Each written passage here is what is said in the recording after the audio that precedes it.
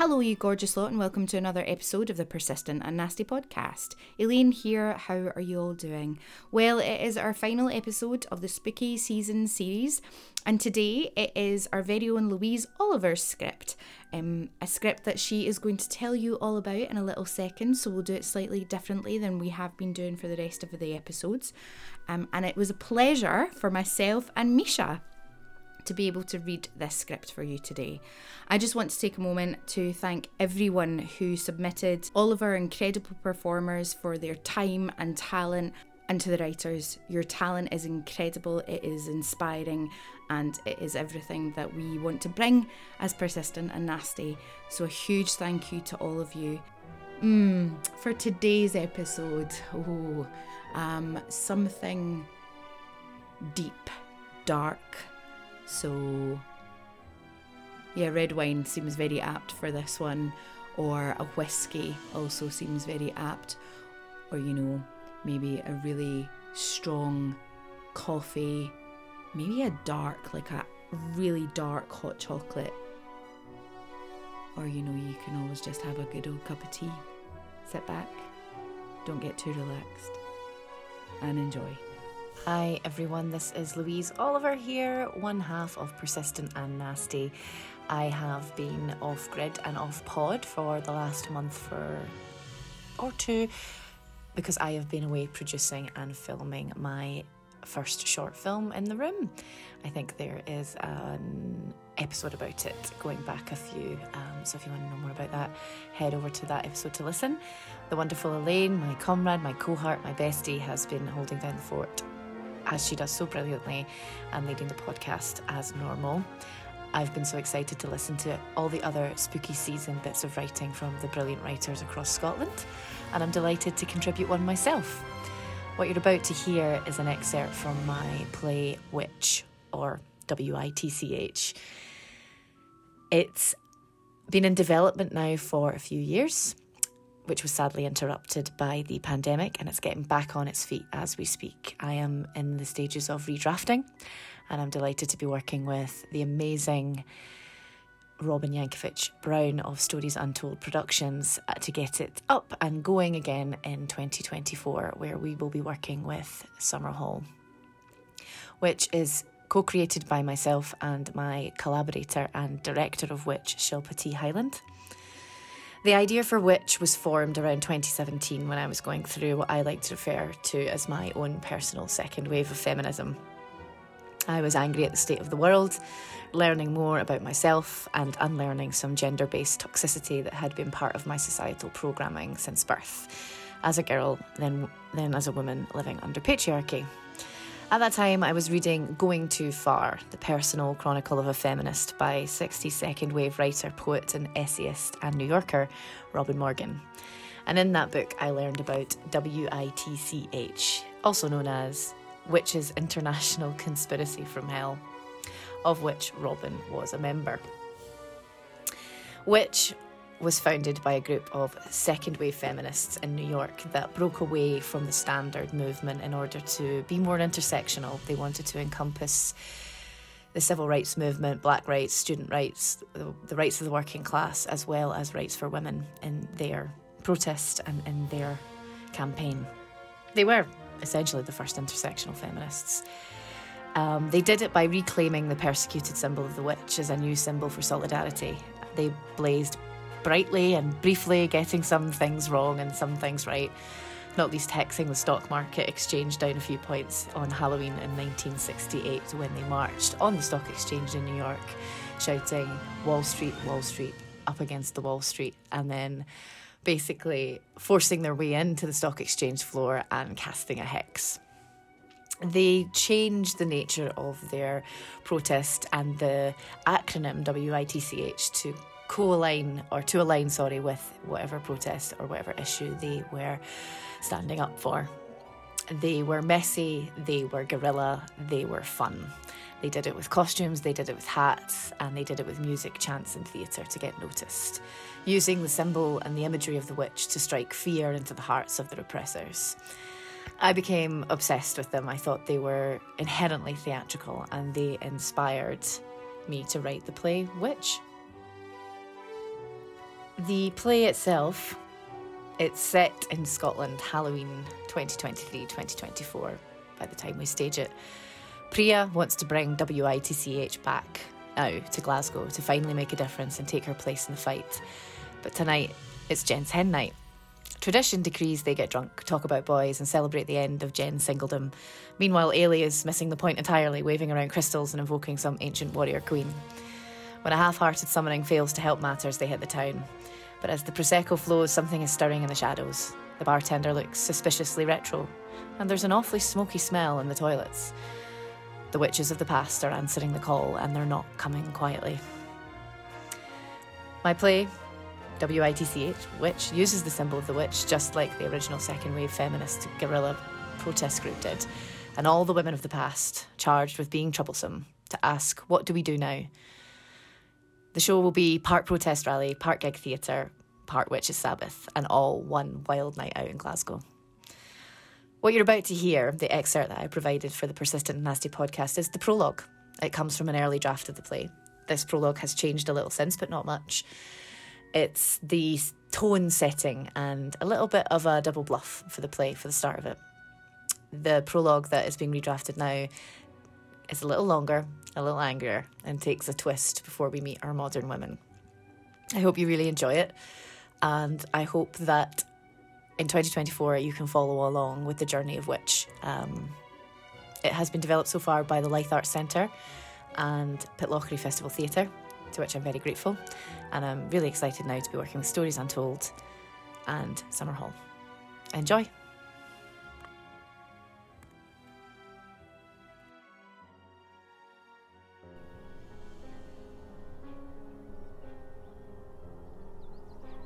I love the smell and feel of wet grass, the feel of it under my feet, cool and coarse and fresh.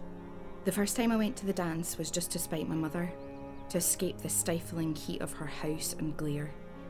Forever a fire blazing in the grate, even in the height of summer, as if she was trying to sweat out her own shame. In the early evenings, just after the rain, while she was distracted by prayer and obligation, I would escape outside and breathe, fill my lungs to bursting, because it felt like the first and last breath every time. Once I was out of sight of that dreary little house, I would slip off my shoes and start to run. Running is wild and free. Running is an act of rebellion. Slip off the shoes, loosen the lace, let down the hair. Breathe. Run. Run from the fire, all that oppressive heat. The first time I went, I wasn't really sure. I was nervous and wary. I'd heard guarded whispers among the girls in the village, the ones that itched in church and crossed their fingers under their prayer books. I think they meant for me to hear. Agnes was the one that caught my eye.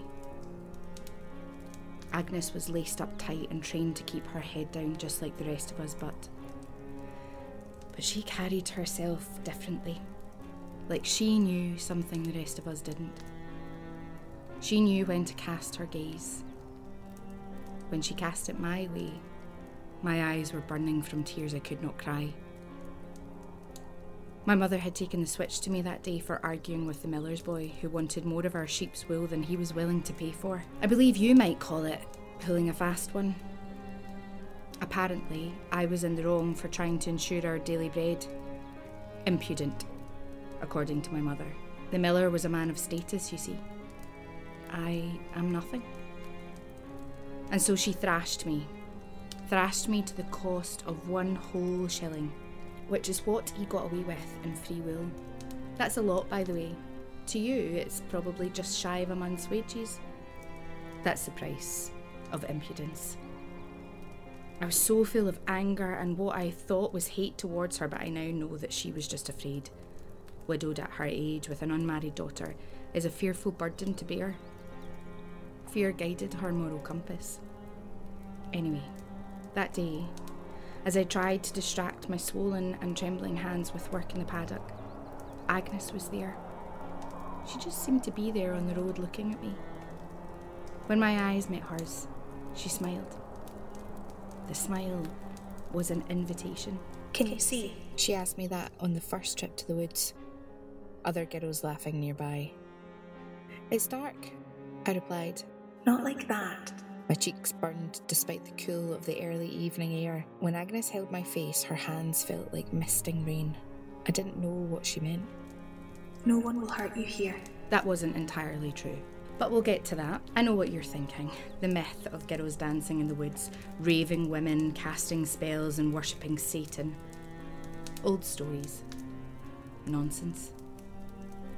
There are kernels of truth in all stories. I will say that Satan was nowhere to be seen. Later, when they accused us of dancing with him, of being his bride, I laughed at the absurdity of it all. Marry him? I've never even met him. I said as much. They didn't like that. We may have been bored in church, but we never renounced God. But there was worship of freedom. Dizzy and spinning and drunk with being outside and together and away from the hot eyes of the church and men. All we did was gather to share fears and dreams, to talk above a whisper. The devil was never there, but he did come for us. Agnes took my trembling hands in hers and led me. She held them that first time, and every time after that. Later, when they wrenched them from mine, her nails digging my palms, I thought of misting rain and giggling in the woods, dancing, talking, grass tickling underfoot, running.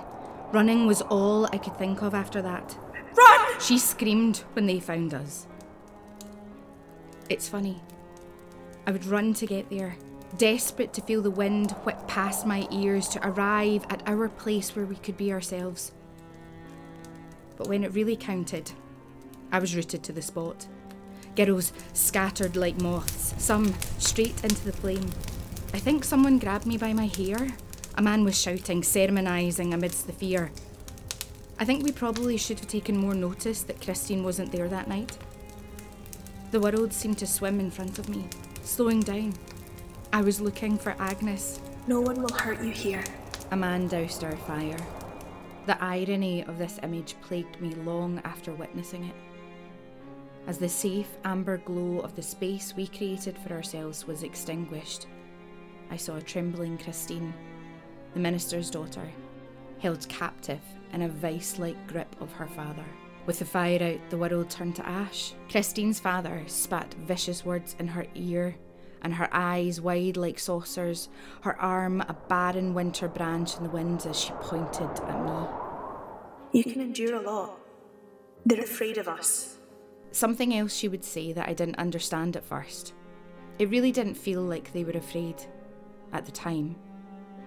It turned out Christine's father beat her until she told him where we met. Down the line, in more bitter moments, I thought to myself that he beat her regularly anyway. Why did that time have to be any different? They don't like it when we gather. No, they hate it. It didn't take them long to round us all up. We were marched into the church and stood shivering under their condemnation. Accusations, diabolical behaviour, shame. My mother was in the church, but she wouldn't look at me. Her gaze cast to the dirt. In the days that followed, I came to understand what Agnes meant. You must really be afraid to do what they did.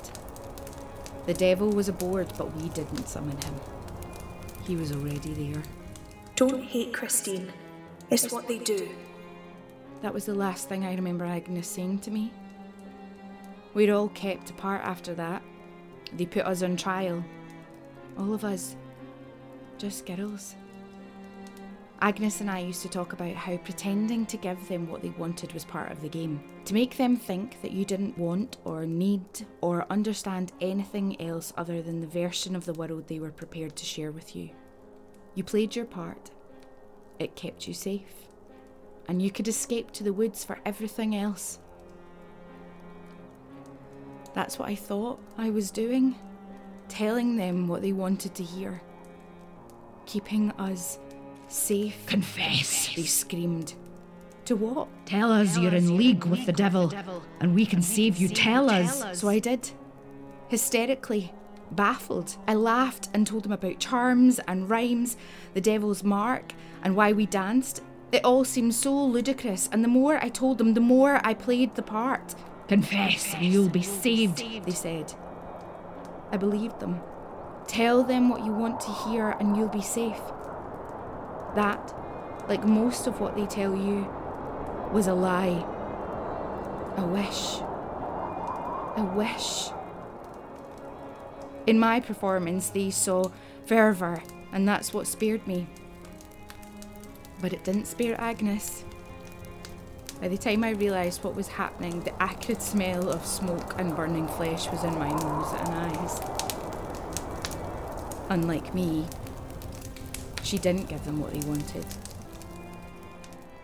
And unlike me, she didn't scream. Enjoying our spooky season series, you can support us by shouting about us on social media, liking, downloading, reviewing, subscribing to the podcast so that you don't miss a single episode. It really does make a huge difference. And as I say, if you support the work that we do and you feel that you can financially help us at this time, we would be extremely grateful. And you can become a persistent pal or a nasty hero, or just donate the price of a cup of tea or coffee to us, and the links for that are in the show notes of today's episode. And as I said previously, we have had very generous donations from people to sponsor our coffee mornings, which is incredible. And if you would like to do that, you can stay anonymous, or we can absolutely shout about you from the rooftops. So please feel free to get in touch, and you can do that by emailing us at persistentandnasty@gmail.com. And to those of you who already do support us financially, a million thank yous. You keep us going, you keep the advocacy work going, you keep the podcast going, you keep the coffee mornings going, and we are forever grateful to all of you. If you can't financially support us at the moment, we completely understand, but you can help us in many other ways, and one of those ways is by following us on social media, sharing about us on social media, and just generally being our cheerleaders. And you can do that by following us on Twitter at Persistent Nasty, Instagram at Persistent and Nasty, Facebook Persistent and Nasty. You can also follow us on TikTok, which is Persistent and Nasty, and you can check out the website www.persistentandnasty.co.uk, where you can read some of the incredible blogs that have been written for us by amazing artists. And you can also send us a blog to publish on the website. Please do send us some spooky stories. I'd love to read them. And you can follow Louise and I on social media. Louise is at Ms. Louise Oliver on both Twitter and Instagram, and I am at Elaine Stirrett on Twitter and at Elaine.Stirrett on Instagram. Today's episode was performed by Misha McCullough and Elaine Stirrett, and edited by Elaine Stirrett.